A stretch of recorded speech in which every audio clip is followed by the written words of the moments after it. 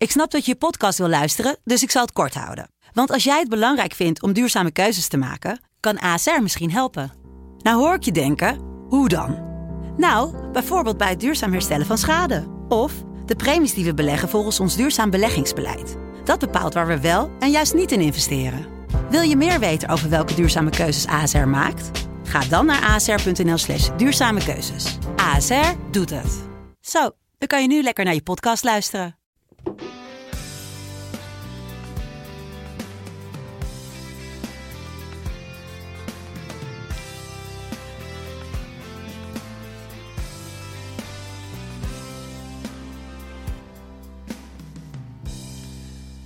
Passie en beleving, dat is wat de supporters van SC Heerenveen willen zien van hun elftal. En dat kregen ze te zien, tenminste na rust, toen FC Twente een beroerde avond kreeg in het Abelense stadion.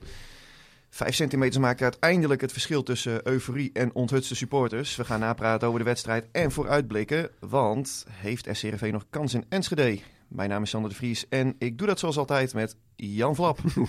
Goedemorgen jongens. Ja, Wat zit je nou te lachen? Ander tijdstip, hè? Nee, mooie intro weer. Dat doe je heel goed. Okay. Dat is echt adembenemend gewoon, hè? Hoe je dat doet. Dus nee, top. Dankjewel. Ja, leuk. Want om maar met de deur in huis te vallen, Jan. Ja. Heeft Heerenveen nog kans? Tuurlijk hebben ze kans. Alleen, het is wel een hele kleine kans. Maar ik heb ook gezegd dat ze geen kans hadden in PSV een aantal weken geleden. En dan spelen ze 3-3 na een 3-1 voorsprong. Dus kans is er altijd. Maar als je heel eerlijk bent, de kans dat als je geld moet inzetten, zou ik toch mijn geld wat meer op Twente inzetten. Ja, laat ik het zo stellen. Uiteindelijk, ik heb het ook geschreven vandaag in de krant. Ik vond de overwinning uiteindelijk wel verdiend van Twente. Ja. En de tweede helft was genieten. Ja. Het was niet dat het echt een hele goede wedstrijd was. Maar Heerenveen kletste bovenop. Maakte Twente echt lastig. Er is één afdeling die ontzettend blij is. En dat is de seizoenkaartenverkoop en marketing. Dat dacht ik wel. Ja. Je bent zo goed tot als je laatste wedstrijd. Nou, dat heeft nu iedereen weer op het netvlies. Klopt. Speel je een dramatische pot. Ja, dan moet je eraan trekken natuurlijk om dingen wat minder goed is, goed te praten. En nu heeft iedereen weer een beleving bij. Want dit is eigenlijk het mooiste wat er kon gebeuren. Laat wil ik wezen. De laatste competitie. Het mooiste wat er kon gebeuren voor Heerenveen was als Daniel Karlsbak die kans in de blessuretijd had gemaakt. Hij heeft wel de voorwaarden. Hè? Ja, hij had het. Zag je het? Maar dat deed hij goed. Hij zet hem goed door. Hij fysiek sterk, deed het goed.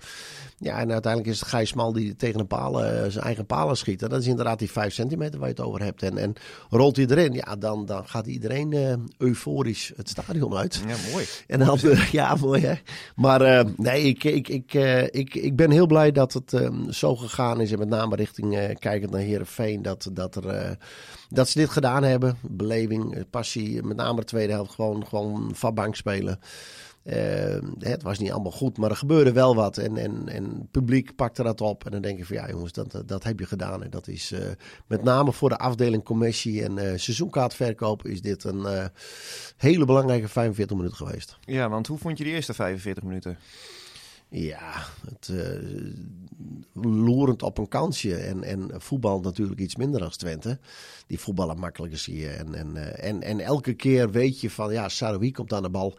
Er gebeurt wat. Dat is hetgene wat je constant een gegeven moment gaat hebben. En daarom zeg ik van die jongen die gaat weg. Dat bestaat niet. Deze zomer hè? Denk ja, het bestaat gewoon niet dat hij niet verkocht gaat worden. Oké, gewaagd. Ja, hoezo gewaagd? Nou ja, hij is er nog maar net. Ja, en? Ja, nee, dat is ook zo. Als je op een gegeven moment ergens een hype hebt rondom een speler. En dan moet je er gebruik van maken. Dan moet en de speler gebruik van maken. En de club moet daar gebruik van maken. Nou, doe dat lekker. Tuurlijk, het is een smaakmaker. En jammer dat zo'n jongen weggaat. Maar dat hebben we ook met Ejuke hebben gehad. En nou, er zijn meerdere van dat soort jongens. Ik bedoel, gewoon perfect. Dat is de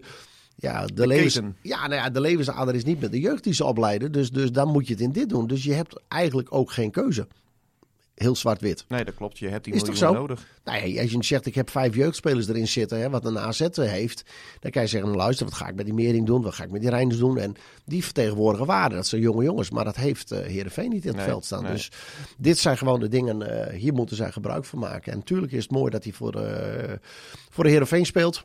Want dan ga je voor dit soort jongens naar het stadion. Ja, want je hebt elke keer als die jongen aan de bal komt, dan ga je op het puntje van je stoel zitten. En dan dat denk zie je tegenstander ook. Ja, en die stappen natuurlijk ook een paar meter naar achteren, Ja. waardoor middenvelders ook meer ruimte klopt. krijgen. Dus het is, ja. Ze gaan tegenwoordig dubbelen. Ja. Dus op hem. Dat is heel knap als je dat voor elkaar krijgt. Ik sprak een speler van Twente gisteren al, die zei, die linksbuiten van ze, dat is een geweldenaar. Ja, moet wel een hele goede speler zijn geweest, denk ik. Die jongen die vandaag jarig is waarschijnlijk. Gefeliciteerd. Ja, dankjewel. Hoe oud is hij geworden? Hij is 26 is hij vandaag geworden. Dus Michel 26. Hoe vond je de slager die zijn eigen vlees keurt? Dan gaan we zo meteen hebben er nog een voorbeeldje van trouwens. Oké. Want er zijn ook... over jou waarschijnlijk ook niet. Ja, zeker. Okay. Want er waren ook vragen van binnen gekomen. Ja. Hoe vond jij dat de nummer 10 van FC Twente voetbalde? Ja. Smitty 28. Ja, ik kijk met iets andere ogen ernaar. En als je ziet hoe hij loopt, druk zet en samenspeelt. Nu ook nog een paar keer in mogelijkheid kwam. Hij geeft toch weer nog een assist op Galde en dat soort dingen. Nog een steekpaas. Ja, daar is hij gewoon goed in. En alleen die kans die hij kreeg recht voor de goal. Ja, hij legde hem weg. En ja, Noppert is natuurlijk 2,34 meter. Dus die ging in de handen. Maar, had hem beter door de benen kunnen spelen. Ja, precies. Zoals de goals zeg maar tot stand kwamen. Maar nee, ik vind dat hij het heel knap doet. Ik vond dat hij een goede wedstrijd speelde. Ja, dat ik wel. vind het ook. Ik moet daar natuurlijk mee oppassen dat te zeggen. Maar hij deed gewoon heel knap. Ik vind wel voor een speler met... Maar er is het toen landelijk ook op een gegeven moment een discussie. Voor een speler met zijn kwaliteiten moet hij gewoon 10 maken. Ja, klopt. Weet je? Want hij komt er wel elke keer. Ja, klopt. Alleen... hoe moet je zeggen, het manier van Twente spelen, met backs die heel vaak aan de binnenkant doorkomen, dus eigenlijk in de ruimtes komen van een 10, is wel eens lastig in te vullen. Ja, want daar kijkt hij ook naar. En hij is ook nog een jongen die vaak ook nog uitzakt. Dus er was voor de wedstrijd had Hans Kraai, dacht ik, vanuit ESPN een interview met hem. Die zei ook, dat is precies wat ik ook vaak tegen hem zeg. Blijf maar wat vaker, zeg maar, hangen en doe niet te veel, zak niet te veel uit naar de zijkant voor 1-2 in een combinatie. Maar ja, als daar een back gaat komen, zal hij wel weg moeten zijn. Dus ja, het is een hele lastige positie. Zeker het spel wat Twente speelt. Maar ik vind dat hij het heel netjes doet. En hij had er meer moeten maken. Klopt. Maar ik heb wel gisteren in die eerste helft... Ik heb ook genoten van Twente. Want het is echt een goede ploeg. En die eerste goal, dat was een soort... dat begon op de linksback. Via linksback ging hij uiteindelijk naar de rechtsbuiten. De cross naar de rechtsbuiten. Die zoekt hem op. Michel inspelen. Die houdt hem vast. Loopt achterlangs. Dan 1-2 met Oegalde. En die gaat erin. Dat was een wereldgoal. Ja, een fantastische goal. En ja, dat zal zondag niet anders zijn. Daar geven ze vol gas. Het is afjagen, hoog druk zetten. En een tegenstander...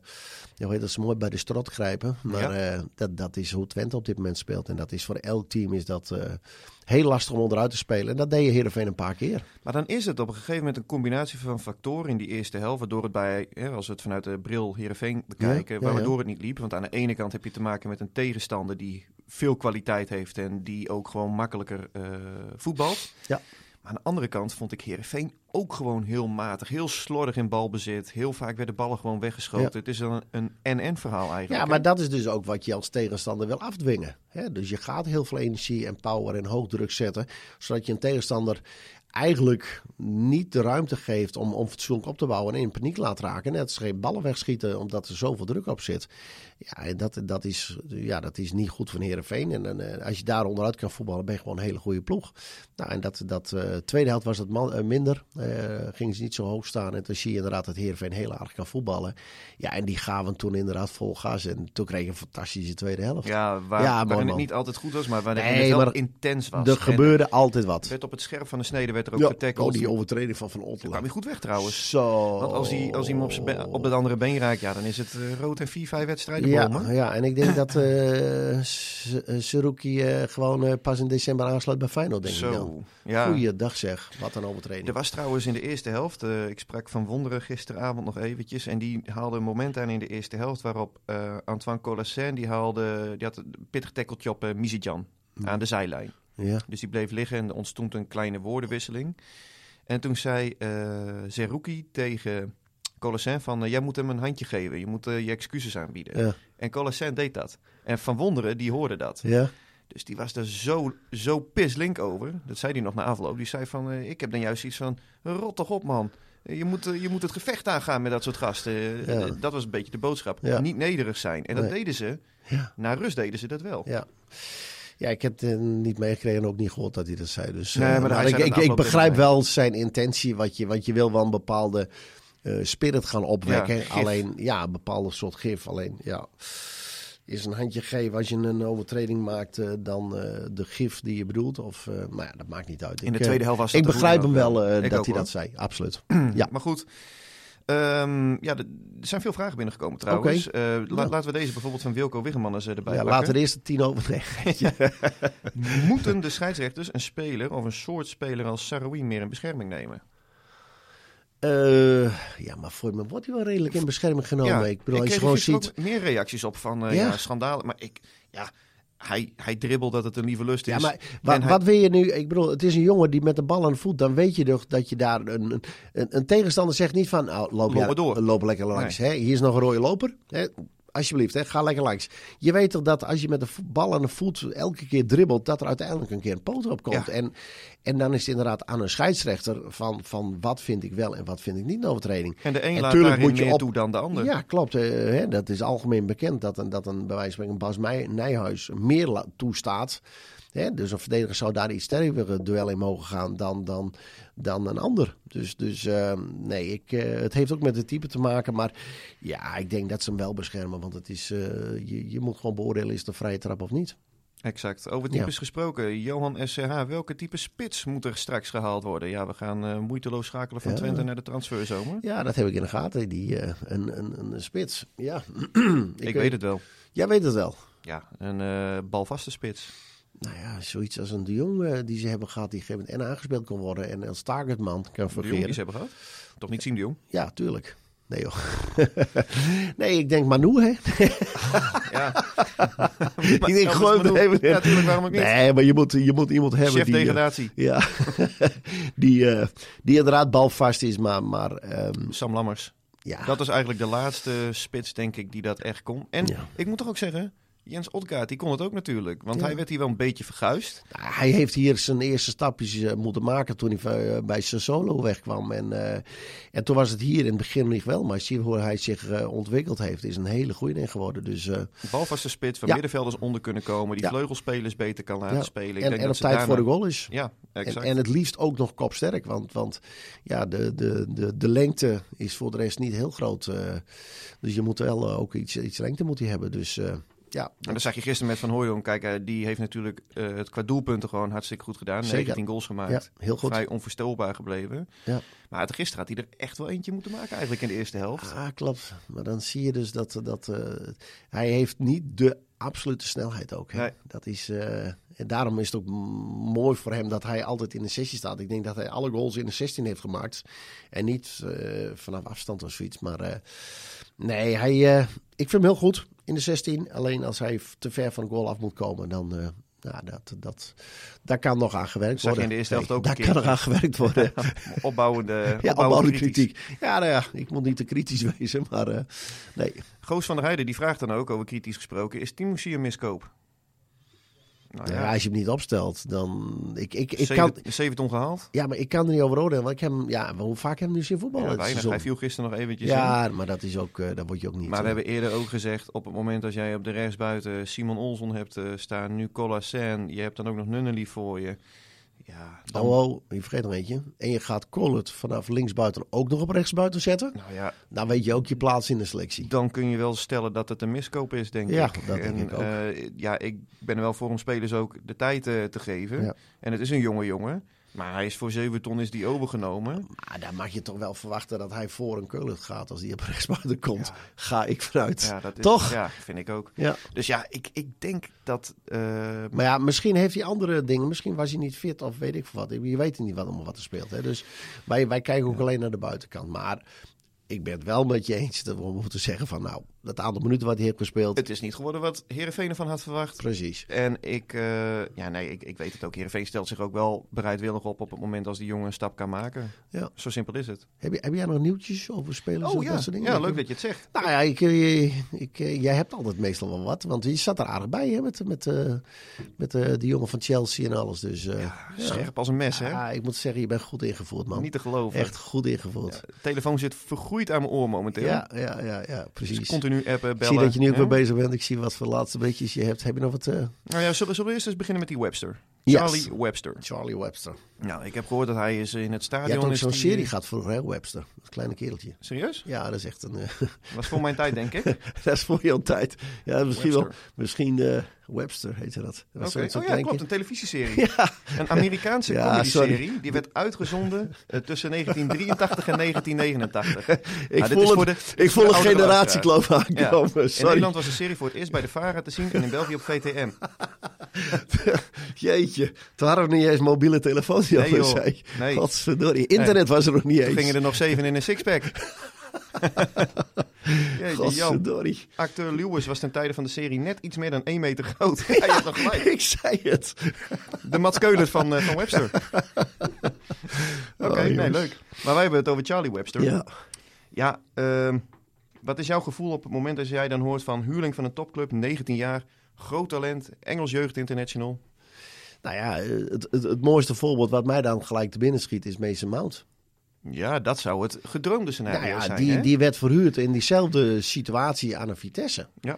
Nou, en die staat nu gewoon basis elke keer en een nationale team en weet ik wat. En die heeft gewoon een jaar gerijpt bij een Vitesse. Nou, dat is fantastisch gegaan. Dus ik hoop op zo'n scenario. Dat zou fantastisch zijn. Ja, en aan de andere kant, ik heb me er zelf ook wel eens schuldig aan gemaakt dat je dit soort talenten, Filip Stefanovic, het wonderkind, Oliver Batista Meijer, toptalent, van Bayern, Shea Facey, Manchester City, de opvolger van Kyle Walker bij wijze van spreken. Ja, eerst even kijken. Ja, maar het is natuurlijk wel zo. Deze jongen komt van Chelsea. Maar die hebben natuurlijk... die trekken 2 blikken van dit soort jongens open. Die hebben 40, 50 van dit soort jongens. En die proberen ze te stallen. En uiteindelijk gaan 1 of 2 worden groeibriljantjes. En die gaan het uiteindelijk redden. Want dat is een beetje de filosofie die hun elke keer toepassen. Dus ja, het wil niet zeggen dat het een schot in de roos is. Maar ja, het zal maar net wat wezen. Dus het kan altijd. Nou, de kans is heel groot dat die jongen binnenkort wordt gepresenteerd. Als de eerste zomeraankoop van Heerenveen. En ik heb begrepen dat het aankoop in de huur, toch? Of een huurdeal, ja. En hij is vooral een 8 volgens mij. Okay. Dus dat kan er dan ook weer op duiden dat Tom Haaien wellicht de stap gaat maken. Hè, daar kunnen ze nog wat aan verdienen. Ja. Gisteren trouwens, een goal. Kon Oenestal hebben, zullen we zeggen? Ja, die goal, het valt me wel eens vaker op dat Oenestal dit soort ballen eigenlijk elke keer met zijn borst weg wil boksen, zeg maar. Alleen in dit geval had hij gewoon zijn handen moeten gebruiken. Maar tegen Ajax dat zeiden ze in de studio van ESPN ook. Wat? Marciano Vink. Ja, hij moet met zijn handen naar de bal gaan. Ja, precies. Nou, dat lijkt me op zich wel maar hij doet het wel vaker. Ik bedoel, ik zie natuurlijk iets meer wedstrijden van Twente. Maar hij doet het vaker met een hard schot die op borsthoogte komt. Ja, dan doet hij de handen naast zijn lichaam. En even op het busje opvangen. Ja, nee, hij bokst hem dan weg met zijn borst helemaal. Dus omdat die bal begint te zwabberen, wil hij daar geen risico nemen. Alleen in dit geval had hij gewoon zijn handjes moeten gebruiken. Ja. Nou ja, over keepers gesproken, want we gaan moeiteloos die bruggetjes, die slaan we weer. Ja, hè? precies. Het is gewoon olie de machine hier.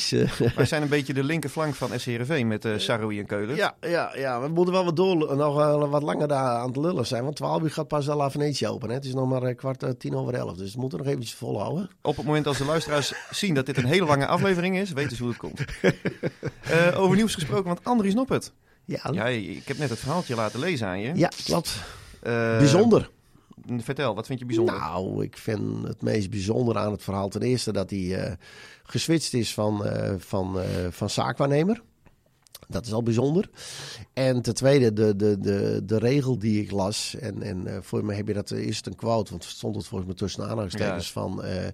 maar luister, ik ben wel aan het oriënteren of zo. En aan het kijken hoe de situatie er is. Maar komt er niks interessants of geen interessante club, dan teken ik met alle liefde. Maar dat betekent gewoon van ik schop een deur gewoon wagenwijd open. Daar komt het gewoon op neer. Ja, want ik heb hem...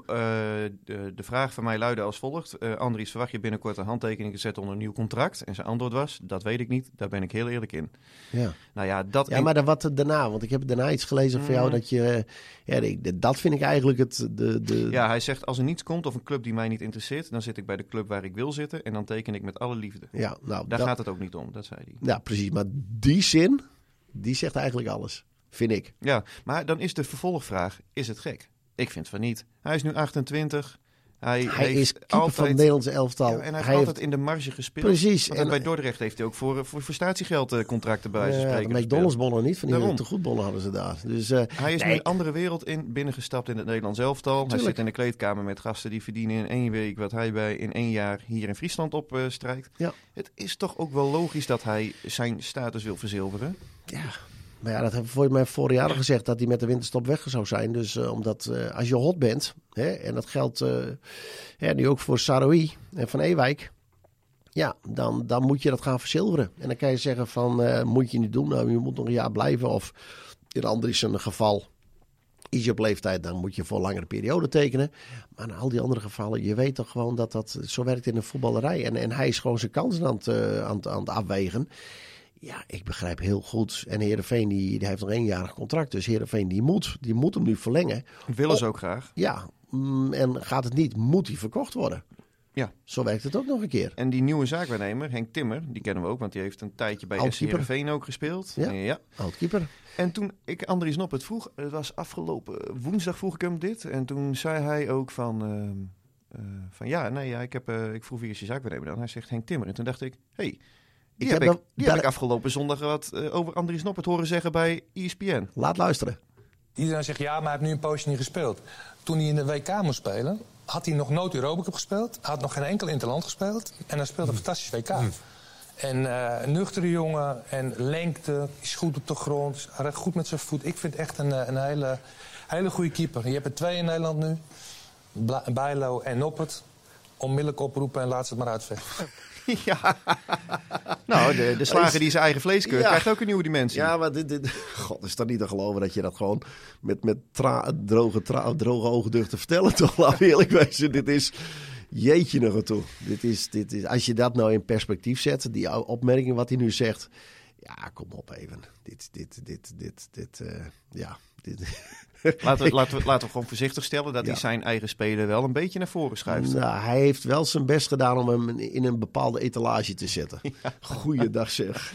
Jeetje. Ja, je mag natuurlijk je eigen mensen wel een beetje onder de aandacht brengen. Maar weet wel wat er speelt. En als je inderdaad zijn nieuwe zaakwaarnemer bent.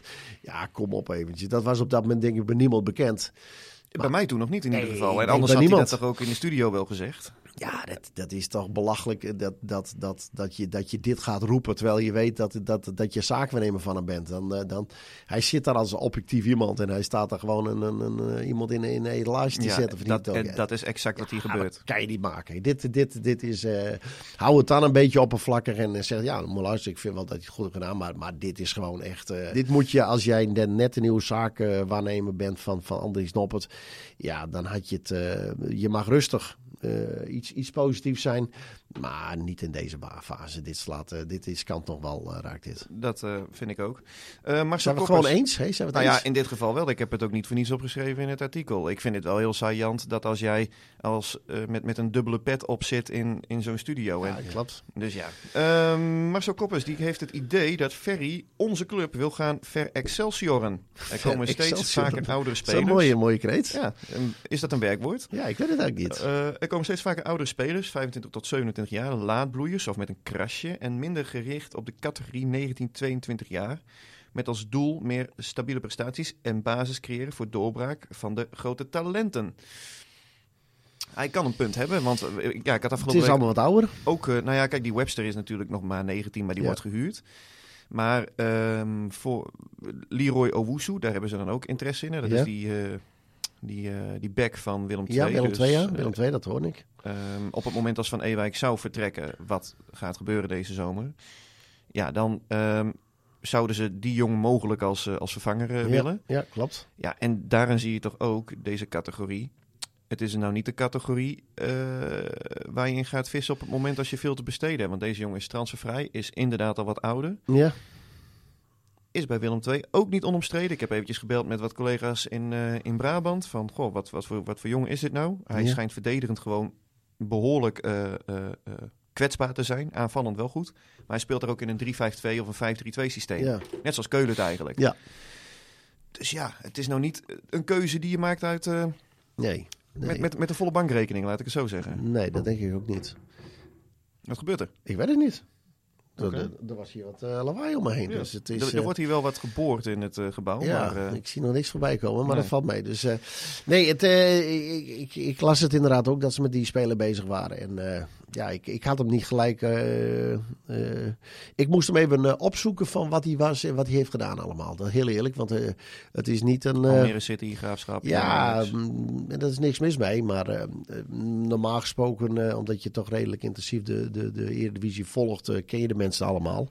Het is natuurlijk KKD is dit Willem II, maar het was voor mij wel even... er schijnt op de andere kant van de KKD of van Willem II ook nog eentje te staan. Hoe bedoel je? Woudenberg.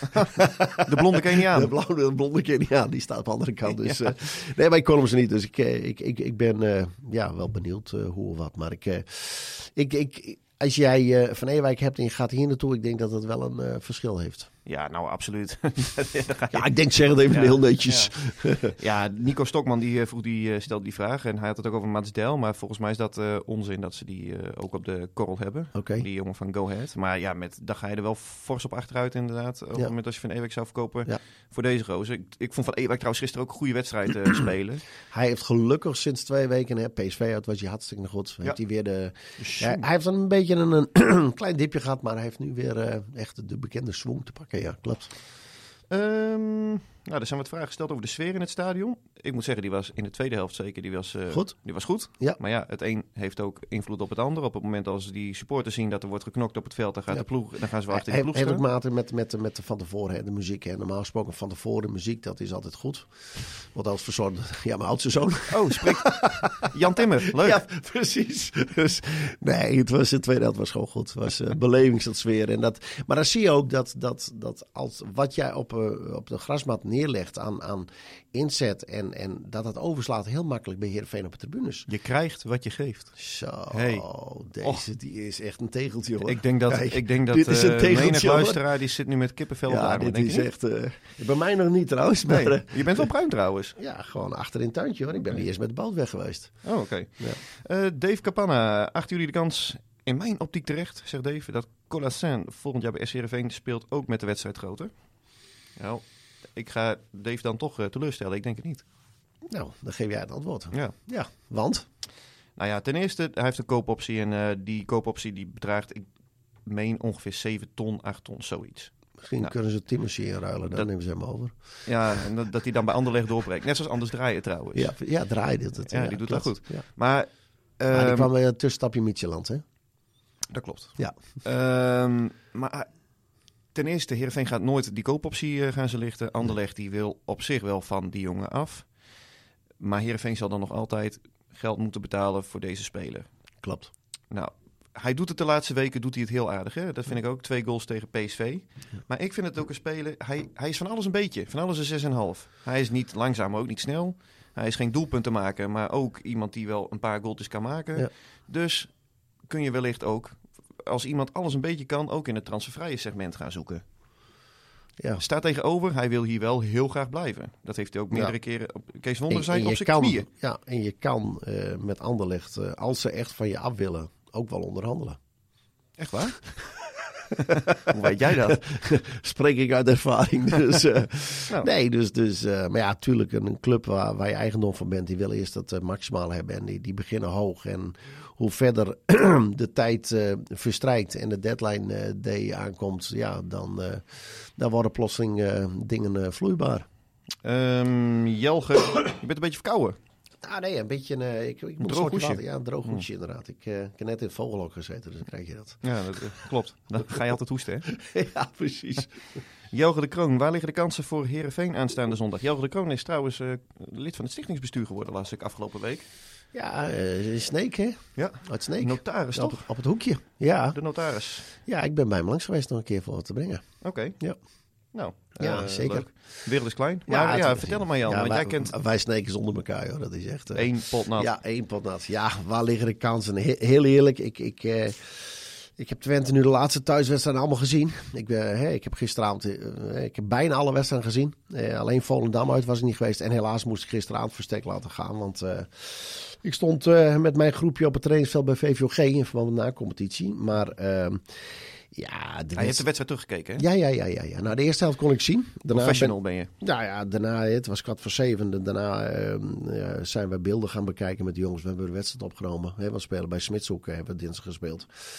En daarna getraind. Dus toen kreeg ik een bericht hoe het allemaal is gegaan. Ik heb vanmorgen de tweede helft bekeken. Dus heel eerlijk. Twente heeft zoveel power, druk. Het is te hopen wat zij in de competitie hebben gedaan. Uiteindelijk werd het 2-2 door die corner in het laatste moment. Of 3-3, weet ik het. Daar moeten ze op hopen, op standaard situaties. Ik denk dat ze dan... Standaard situaties en omschakeling, zei Kees van Wonderen. Met onze kleine vriend aan de linkerkant. Ja, de omschakelmoment, dat had je gisteren ook een paar momenten. Hè, dat ze doorheen liepen en standaard situaties. Ik denk dat dat de opties zijn. Ja, want als je nou heel sec kijkt. Hè, ik zat gisteren ook in die eerste helft. Ik zat even te kijken. Stel je nou voor, je bent Ron Jans. Ja. En je mag van de 22 spelers die nu op het veld staan, mag jij jouw beste elftal formeren. Ja. Ja, ik denk Noppert en Oenestal, lood om oud ijzer. Dat ontloopt elkaar niet zoveel. Ja, maar ik denk nog dat Oenestal iets verder is. Milan van Ewijk voor Brenet. Ontloopt elkaar ook niet ver. Alleen Brenet is iets doelgerichter, scoort iets makkelijker. En Van Ewijk kan iets verder komen en is iets sneller. Ja. Want die is nog wel jonger. Ja, klopt. Dus laten we het voordeel van de twijfel voor Milan dan geven. Ja, oké. En ik zou Sarui er altijd bij nemen. Ja, en op de andere kant staat er bij Twente Mizitjan. Ja, die heeft hele goede wedstrijdwisseling met hele slechte. En Sarui is elke keer wel echt dreigend. Dus die zou ik wel willen inwisselen. Maar voor de rest, ik denk dat je op elke positie bij Twente meer individuele kwaliteit heeft. En het speelt ook nog beter samen. Dus het wordt gewoon een loodzware klus. Ja, eindigen we toch nog in mineur. Als je het zo gaat bekijken, dan weet je inderdaad ook de uitkomst. Ja, maar de bal is rond. Ja, klopt. Toch? Ja, de bal is rond. Ja. Verdorie, een open deurtje dit. Godzijdank. Ja, nee, maar het klopt. En zeker thuis met dat publiek erachter, want het is gewoon weer vol. Nog niet verloren, hè, Twente in eigen stadion? Ja, wel eentje. Ja, voor de beker tegen Ajax. Voor in de competitie 3 keer gelijk, dacht ik. Sparta, Heerenveen en Eagles of zoiets, dacht ik. En voor de rest winnen. Dat is wat lastig voor ze. Maar je weet het nooit. Het kan zomaar. Want ik bedoel, zo'n overtreding die Van Ottelen maakt, die kan natuurlijk ook in één keer gebeuren bij iemand van Twente. Pruppen die Sarui even aan zijn shirtje trekt als hij er langs slipt. Ja, dat soort dingen. En je zal zomaar met hem al meer komen te spelen. Het kan allemaal natuurlijk in voetbal. Zeker met een VAR waar elke impact beeldje voor beeldje wordt bekeken. Dat zijn dingen die altijd een keer mogelijk zijn. Maar wordt er echt gevoetbald, dan wordt het heel lastig voor ze. Maar wie weet wat er gebeurt tijdens de wedstrijd. Kan allemaal. Wij zijn er sowieso volgende week, toch? Wij zijn er volgende week weer. Welke datum doen we dan? Wanneer weer, woensdag? Of? Ik denk woensdag. Ja, denk ik wel. Dat is goed. Denk ik wel. Maar laten we nog een beetje van de agenda afhangen. Hè? Ja, we kijken wel even. We zien wat er gebeurt. Dus, daarom. Helemaal goed, jongen. Top. Ga je verder nog wat doen vandaag, Jan? Nee, want we zouden eerst naar Enschede en Michel naar de verjaardag. Maar ik heb vanavond nog een... VVLM bestond 100 jaar. Hè, dat hebben ze al gevierd. En dit weekend hebben ze dan een weekend met allerlei sportactiviteiten voor de hele vereniging. Dus vanavond ben ik coach van... Lemmer 50 plus tegen CVO 50 plus. Dus kijk, dat wordt een dolle boel wat dat. Dat zijn allemaal kijkers van de televisieserie Webster, denk ik. Ik denk dat ze allemaal Webster nog kennen. Kijk, veel plezier. Kom goed. Dit was Omroep Abe. De podcast over SC Heerenveen van de Leeuwarden Courant. Omroep Abe. Voor achtergronden, interviews en nieuws over SC Heerenveen. Abonneer je via jouw favoriete podcast-app.